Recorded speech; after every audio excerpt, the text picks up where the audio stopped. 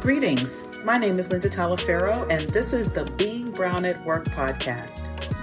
I help Black and Brown female professionals confidently and expertly navigate the corporate world so that they can reach new career heights and establish their seat at the table.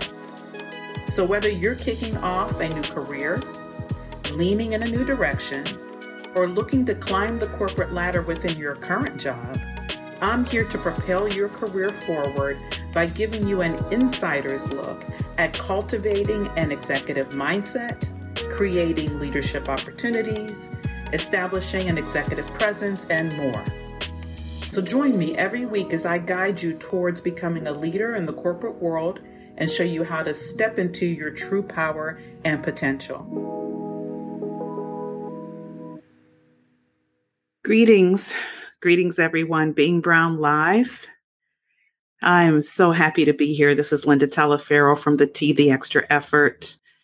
What I'm going to be talking about today is a challenge that I know most of us as Black women face on a regular basis.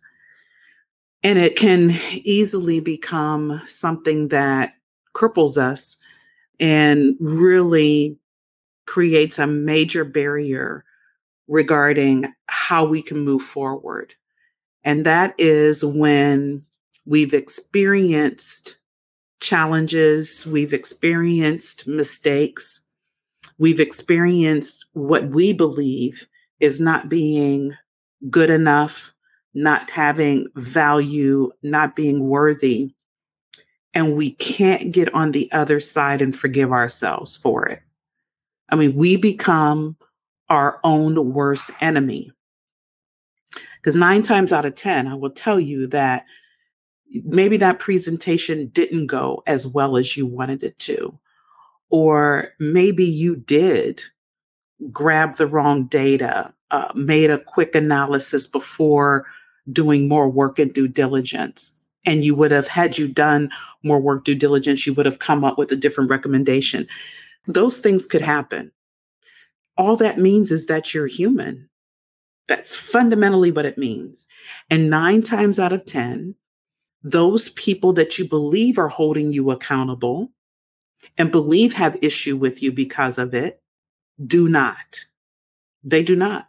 But when they see that you have held on to it, you keep bringing it up, you keep making excuses rather than learning from it, and as my title says, moving on, it's going to register in their minds.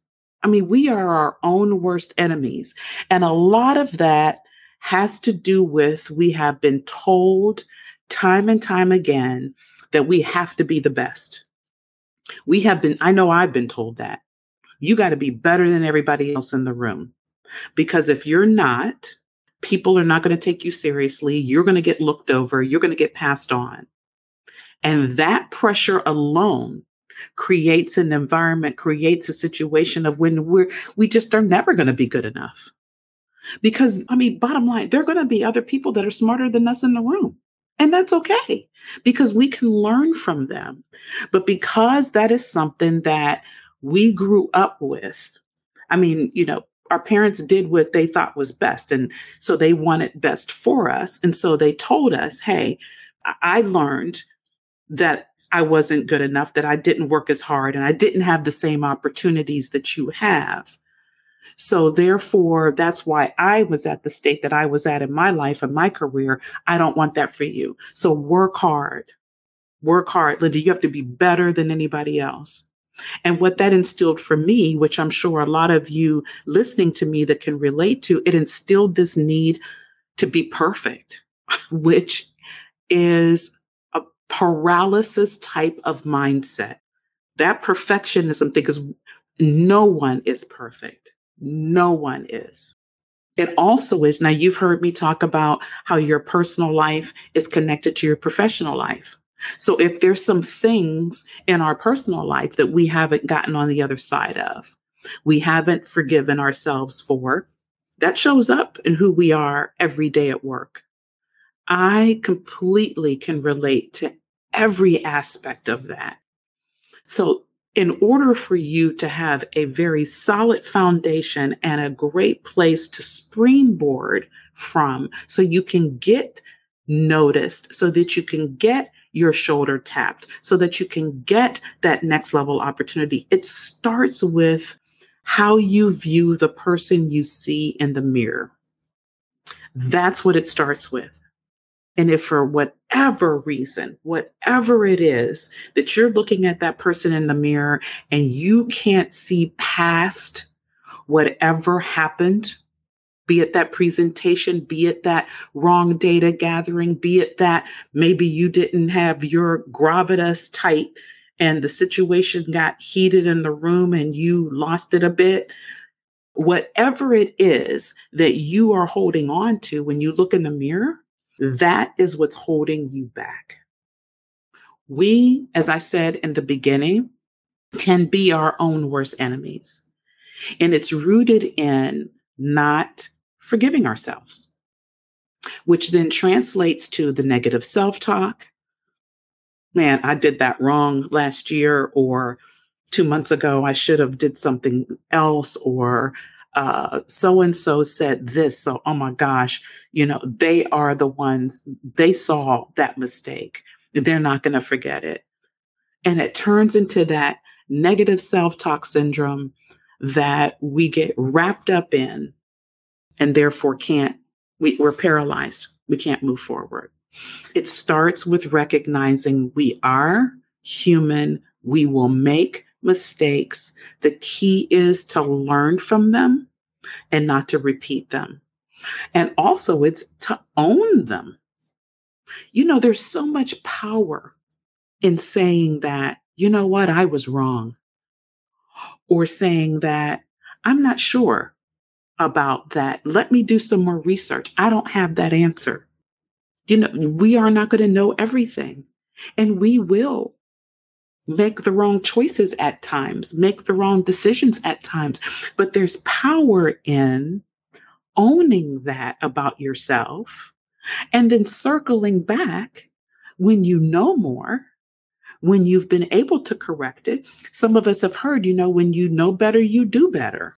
That is the case in your corporate journey as well. It all ties together. So you show your leadership skills, you show your ability to walk in high emotional intelligence and executive presence when you can recognize that you made a mistake. You're not trying to cover it up. You're not trying to act like it didn't happen, but you're owning it. And at the same time, you correct it. And your team members, your colleagues, your peers see that and therefore see the leadership in you.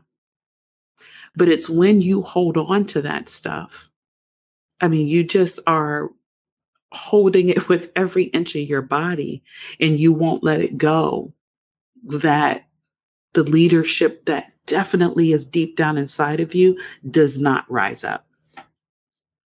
So I would implore each and every single woman that's listening to this episode, whatever it is, I don't care whatever it is or whatever they are, because it could be multiple things that you believe have defined you, and therefore you're not good enough, or therefore someone will not see your value, or therefore you shouldn't raise your hand and ask to lead that initiative, or therefore you shouldn't speak in the room when you know you have value to add to the conversation. Whatever those things are that are causing you to do everything I just listed, I'm a visual person. I tell you what I've done. I've written them out in journals.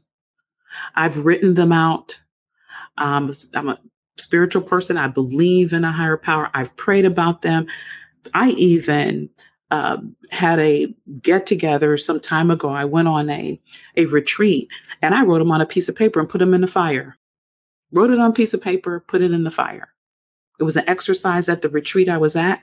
It was the best exercise ever, because as soon as I tossed it in the fire, it was gone. It was gone for me. And therefore wasn't that thing that held me back.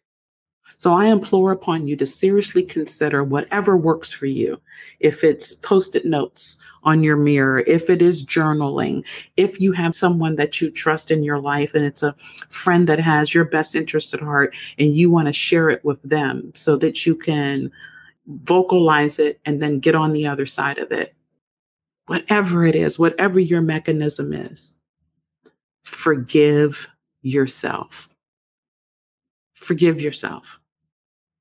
And you do it this first time, you will do it again because we're human.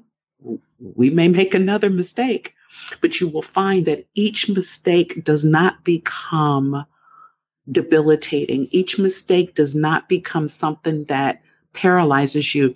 Each mistake becomes something that you leverage. It's a learning process. You grow from them. And therefore, when you get that seat at the table, when you get that next level opportunity, you can show others how to do the same thing. You can show others how to do the same thing. So whatever works for you, I implore upon you to consider, do that for yourself as soon as possible. Self-care, so important. Do that for yourself. Forgive yourself. See the value when you look in the mirror, and then decide you are moving forward. You know, you may have heard this before. I recently heard Tyler Perry say this. The rearview mirror is smaller than the windshield for a reason. Loved it when I heard him say that. The rearview mirror is smaller than the windshield for a reason. Sit in that for a minute. Anything that's already happened is done. It's in the past. Small rearview mirror. Small impact it has on your life unless you make it big. The windshield, though, that's in your car that you can see what's coming, what's in front of you is larger. That's what you focus on. That's what you focus on, not what's in the rearview mirror. You do that, I guarantee you that'll be a very strong foundational start for you to get to that next level. So carve out some time this week, whatever your exercise is. I absolutely loved writing it on a paper, throwing it in the fire. I tell you, it's transformational. Try it. If you can't come up with anything else, try that. So important that we love ourselves first, that we see the value in ourselves first, that we are confident that what we see in the mirror is worth everything that we dream and desire. Okay? Until next week, take good care.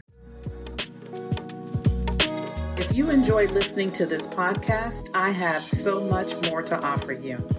Book a complimentary call with me at lindatalaferro.com/free consultation so you can start unapologetically achieving your own professional goals as a woman of color and establish a presence as more than just an employee.